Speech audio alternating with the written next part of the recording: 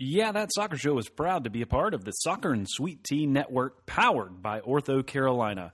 Go check out all the great coverage of soccer in the Carolinas at sweettea.com.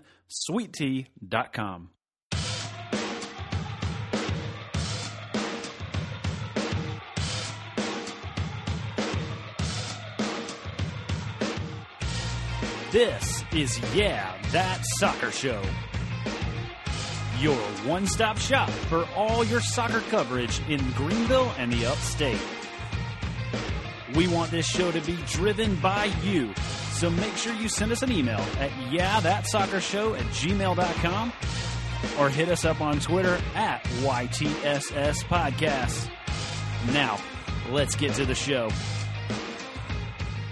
Welcome into a very special episode number 54 of That Soccer Show. We were able to sit down and have a really fun interview with Blakely Mattern of 1111 Training.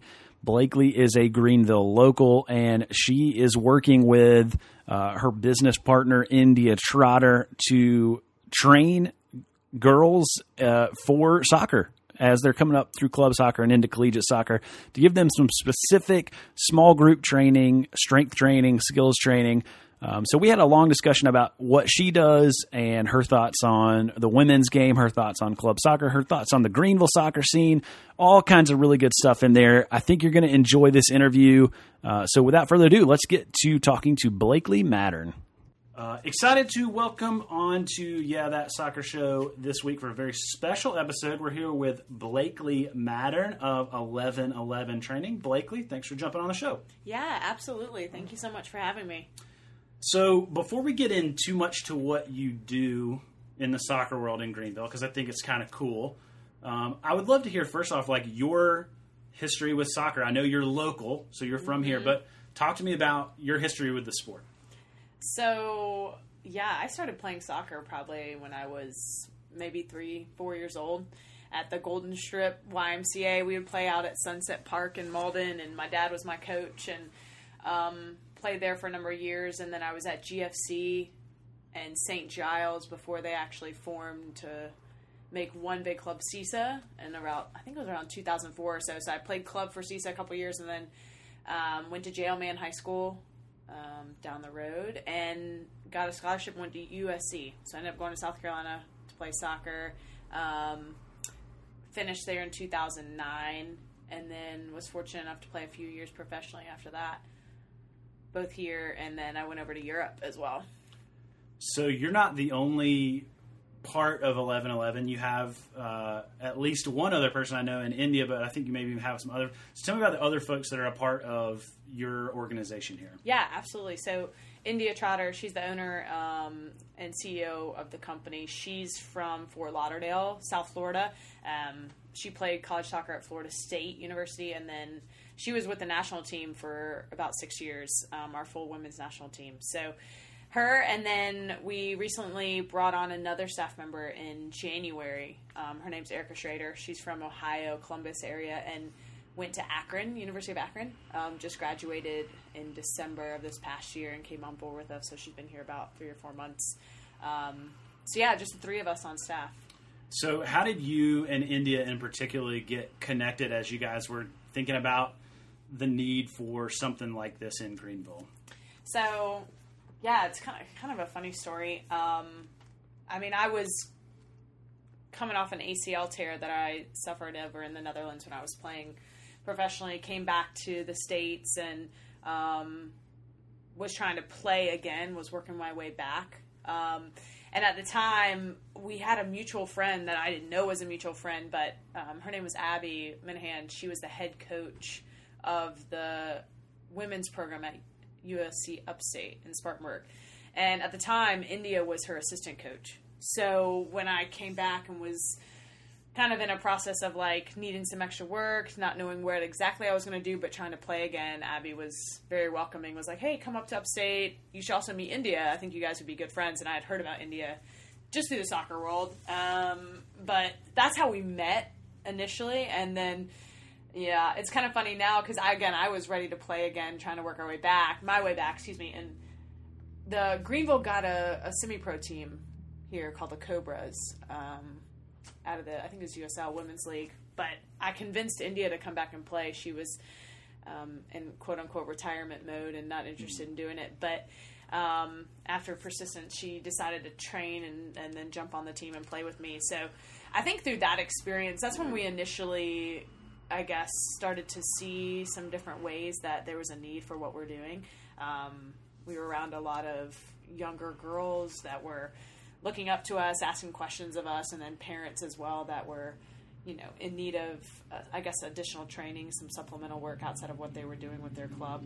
So I would say that's kind of how the ball got rolling when we first started thinking about, okay, like maybe there's something to these questions we're being asked and the market that is looking for something. Yeah. So you guys got connected, and then you see this need, and you decide to start 1111. So just because I got introduced to you guys, I didn't really know what 1111 was, and probably none of the listeners, maybe a few do, but maybe some of them don't really know exactly what you could do. So talk a little bit about what 1111 is. So 1111 is a supplemental soccer training facility. In a nutshell, we work only with girls, and we work starting at age 10 through the college level. And when I say supplemental training, India kind of came up with the idea initially to create what we call now the infused training method.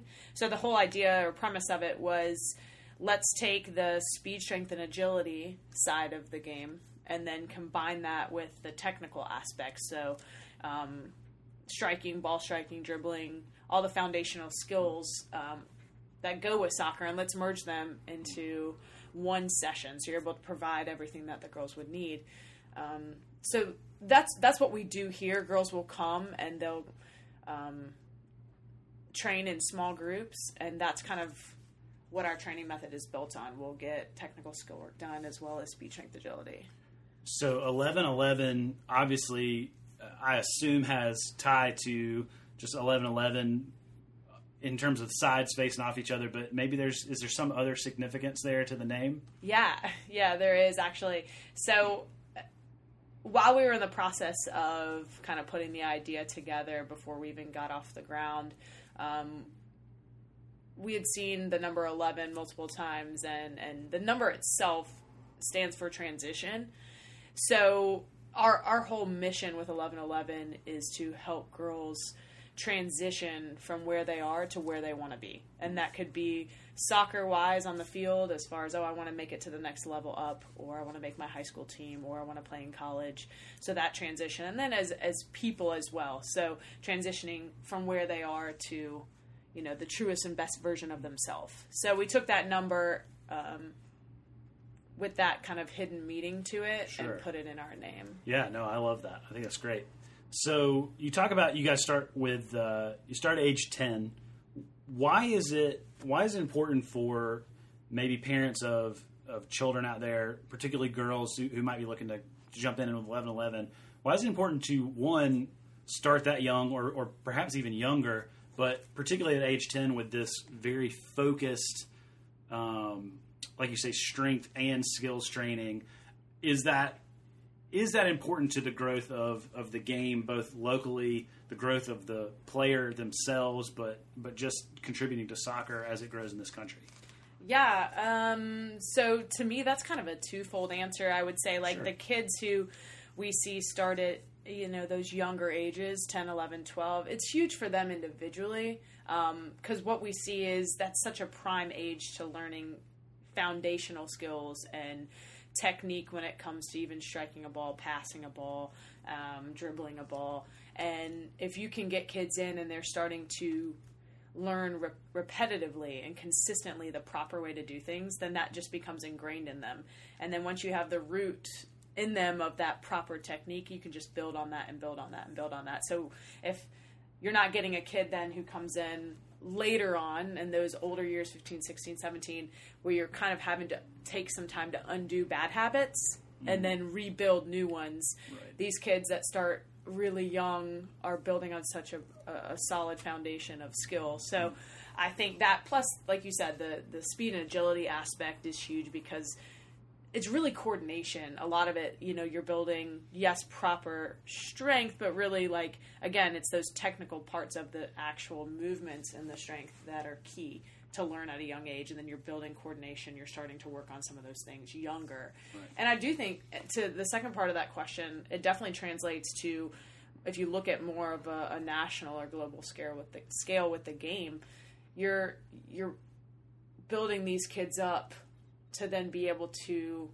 play at a higher level that can be more competitive nationally and internationally because they have that foundation. And I think that's where you start to see kind of ripple effects as kids get older. It really starts at those younger ages and building that. So you talked a little bit about playing club soccer growing up, and I know we have a ton of great club soccer organizations in the upstate. This may be a two-part answer too.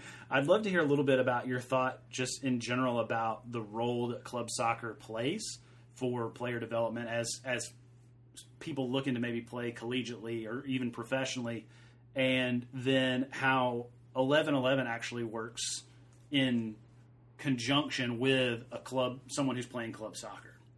Yeah, so definitely two parts. So to answer your first question, I think club soccer is a huge platform and I guess more avenue for players to get involved in the game and grow in the game. And there's certainly multiple club options and then levels within the club that fit wherever the player's at to play with. But I think that club side of it that's really where the focus becomes the tactical training, the more game management, those sort of things where you're also playing around other players.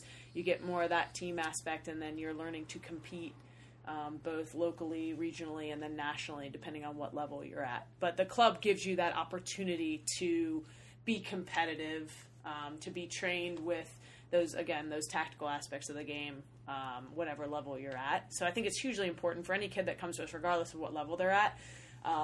We definitely encourage them with what we do here to translate that out into their club practices and games, and because that's really where the output is happening and where it's important. Nothing that we do will matter if it's not translating over to help them in their games. So it just gives them that opportunity to showcase and work on the skills that they're doing and then be competitive in that. So club soccer is huge in that way. For us, we made a decision early on that we didn't want to be club affiliated because we're all about the kid themselves. So the girls individually, they come to us outside of whatever team they're on. That's irrelevant to us.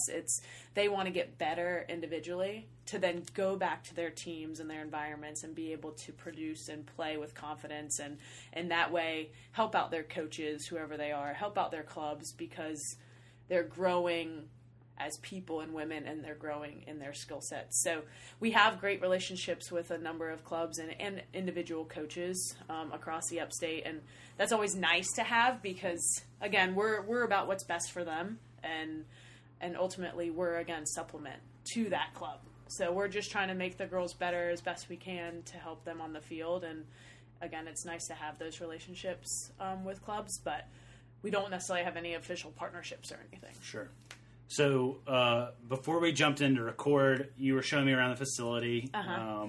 You were telling me that you do your training sessions 6 people at a time. So it's a small group. You're not trying to, this isn't like soccer camp where you're trying to train 50 kids at once, but obviously that limits you a little bit in terms of how many kids you can train. But you also told me you guys are looking to the future. So tell me a little bit about where 11-11 is going, where your next steps are.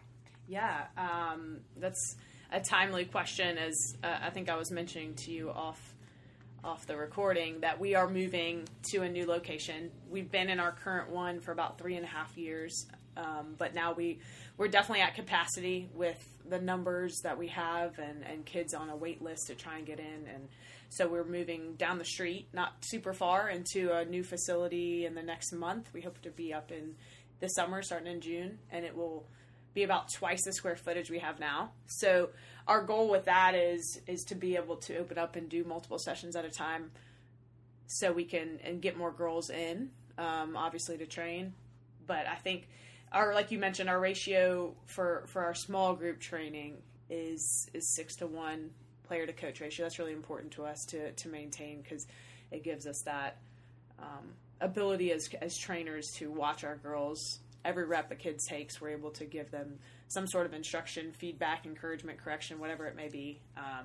So yeah, the new building is definitely a huge step for us. We obviously brought Erica, our third trainer, on board this spring, so that's been huge for us to then now having her be able to expand the number of girls that we reach and train. So that's the first big step, the facility, and then I think beyond that, it goes to potentially looking at various partnerships, sponsorships, relationships in the community of Greenville itself. We feel like a good reputation and foundation these first 3 years have really taken a lot of pride and hard work into that. And we'd love to be able to, connect with more local businesses, other soccer related or sports related industries, whatever it may be, to start to really give back to the community of Greenville. I mean, obviously the Triumph being in town now is a huge asset to them. We train one of the girls who is the president's daughter, so it's been nice to build a relationship with them, and we are doing an 11-11 day out there this summer, so that will be really cool. So things like that, where we get to branch out a little bit more into the community and start to get involved in that way. So I want to shift a little bit from what you do specifically here. Just talk about maybe some soccer stuff in general. I'm curious to know from your perspective as someone who is obviously doing some intense training in a smaller setting, what do you see as the role that soccer plays for students, maybe particularly girls, since that's what you're focusing on? Even if there's a young girl that wants to play soccer but maybe doesn't have aspirations to play professionally, what kind of role do you think soccer plays in the development of them as people? Oh, man. That's a great question, and I think a really important one to consider. I mean, obviously I'm a little biased, having played soccer myself and been involved in sports since I was very little. But to me, soccer was just a huge impact and influence on me as a person. I look at a lot of just things I was able to do, people I was able to meet, relationships I've created that all stem from the game itself. So there's that aspect of it. And then I just look at character building, right, where is some aspects of hard work and teamwork, being in a position where others are dependent on you, and there's some accountability involved in that, and then the discipline of training and taking care of your body and things like that. So there's that, and then I think we see it more with young girls. Probably it's just a focus, right? Mm-hmm. It gives the girls, hey, well, I have this, and I'm less involved with other things that maybe I shouldn't be involved in at their age, because I have teammates that need me to play this weekend. I have practice. I have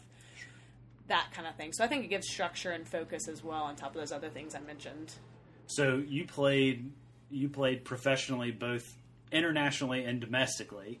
Mm-hmm. And I think in the last couple of years, the professional women's game in the U.S. has really grown with the NWSL and there's the WPSL, and it just feels like it's growing. I would love to just hear your thoughts on how it's grown and what do you see that as a continual thing into the future? Yeah, I mean, I definitely see the growth of the women's game profession. I mean, when I first graduated back in 2010, it was the WPS that was here. It was the Pro Women's League at the time. And I would say there was just some kinks and things that needed to be worked out at the time.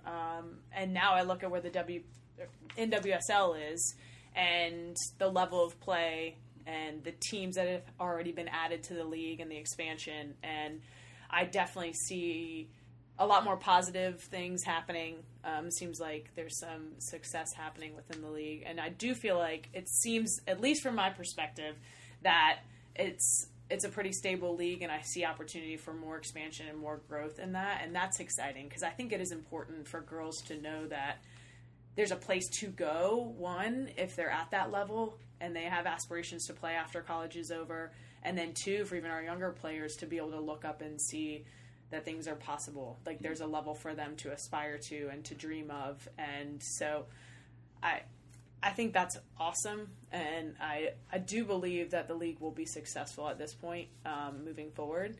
So, I mean, we have between, obviously, India has a lot of connections as well, having played professionally here, but friends that are in the league and even some players. We have a girl from Greenville, actually, Kaylee Kurtz, who was a CISA kid, played at South Carolina, is out the Courage, who you probably know about. We've worked with her here at 1111. So it's cool to see, have almost a tangible kind of touch on the league as well. So that makes it seem okay, like it's doing well.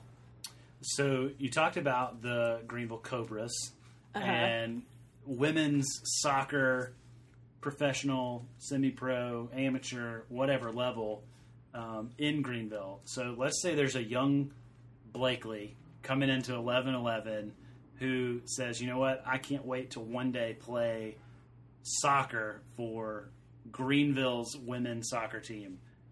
Do you see that as like a future possibility now that we have the pre-professional, semi-pro, amateur Greenville FC, we have professional Greenville Triumph. Is there a place in Greenville's growing soccer landscape for professional or semi-professional women's soccer? I definitely believe there's potential. Sitting here today, I would say a professional team, like in the NWSL, I wouldn't say it's out of reach. Mm-hmm. But I think, I'm looking at cities surrounding that don't have a team like Atlanta, that might be more of a hub for something like that. But I do feel like a semi-professional team or an amateur team is definitely possible. I mean, I thought the Cobras, when I played, was a team that could potentially have a lot of college players or even recent graduates, girls that are looking to play at the NWSL level but aren't quite ready for that or need a place to play, that the market for that is big enough. And I think definitely with the Triumph coming to town and the growing soccer community that Greenville seems to be, in the years to come, I definitely see that as a possibility. Okay, so I couldn't come out here and talk to you without, in 2019 of all years, without talking about the World Cup this summer. Mm-hmm. I hate calling it the Women's World Cup, so I'm just going to call it the World Cup because it is, right? Yeah. So, but it's the World Cup for the women's national teams. What are your predictions for this summer? Man, I'm one of those that I watch the U.S. women's team, which I haven't in a while, I will say. But I just always feel like we should win. Maybe that's just a biased mentality or a little okay, I see the talent we have. I did watch a game. It's been, like I said, months. But when I did watch, I was very surprised and pleasantly surprised at just kind of the pace, the dynamic play that was out there, the young kids that were really producing, people like Tobin that hadn't been out there in a while because of injuries or what have you. So I do look at who we have, and I'm optimistic and really I feel good about the chances that we have to win. That's kind of where I've always stood. Now, will it be easy? Probably not. But I'm excited. I am excited to follow and watch, and I'll definitely be rooting for us and expecting us to win. Yeah, and in a lot of ways, from my vantage point, there is not a step down from the World Cup last summer to this World Cup in terms of competitiveness. And hey, you can actually watch the U.S. team this year. So yeah, exactly. We're in the World Cup, and Nike's finally gotten off their high horse, and they're selling men's cuts of the women's World Cup jerseys with the stars over them. So they're not discriminating against us men anymore. Right, thank goodness. Right. Been begging for that forever. Got to get my Tobin Heath jersey. There you go. That's awesome. So I think that's awesome, and I think folks will obviously like that. Anytime there's a World Cup year, that's obviously going to be good for the soccer industry, especially as the game is growing here in the upstate. Hey, how can folks connect with you guys, follow what you guys are doing, and maybe even, I got a 7 3-week-old daughter. I need to get her on the wait list. How can folks find out more about what you guys are doing? Yeah, definitely. Well, they can certainly follow us. We do a lot on social media. So Instagram at 1111 Training, and then on Facebook they can find us too, 1111 Training. And then certainly if they have young daughters who play soccer and are interested in getting involved in training, they can reach out to us via our website, 1111training.com, or can also send us an email, which they can find on our website. So, and that's spelled out, right? Not the numbers. Yes, sorry, just to clarify, ELEVEN 1111. You got to spell it out. But we'd love to get them involved if they're looking for it, and then certainly anyone that's just a soccer fan or wants to follow us, they can do that on social media. Awesome. Well, thanks for jumping in, and hopefully we will. Folks can see you out this summer at Triumph Games and 11/11 Day. Yeah, definitely. We'll be out there in July at the Triumph Game, and then certainly I'm sure many more just enjoying it as fans. So it's great to be on the show, Chris. I really appreciate it. Thank you. Once again, a big thank you to Blakely for coming on and chatting a little bit with us about her role in shaping the soccer community in Greenville. Hey, we've got a couple more podcasts coming at you this week. We're going to look back and look ahead to the week that was and the week that's coming for the Greenville Triumph. We're going to be recording a live podcast and season preview for Greenville FC. Both of those things are going to be hitting at some point this week. Obviously, we've still got stuff going on and coverage over at gvlsoccer.com, including game recaps and game previews. So make sure you check out that as well. Hey, we want to take a chance. I know this is kind of a wonky episode, so we didn't get our ads in, but wanted to thank our sponsors, the Spice and Tea Exchange of Greenville and Brad Butchkowski, your local Greenville soccer realtor. Make sure you go and check those guys out and support them because they support us, and we want to just show them some love. Hey, thanks again for tuning in, and we will talk to you tomorrow.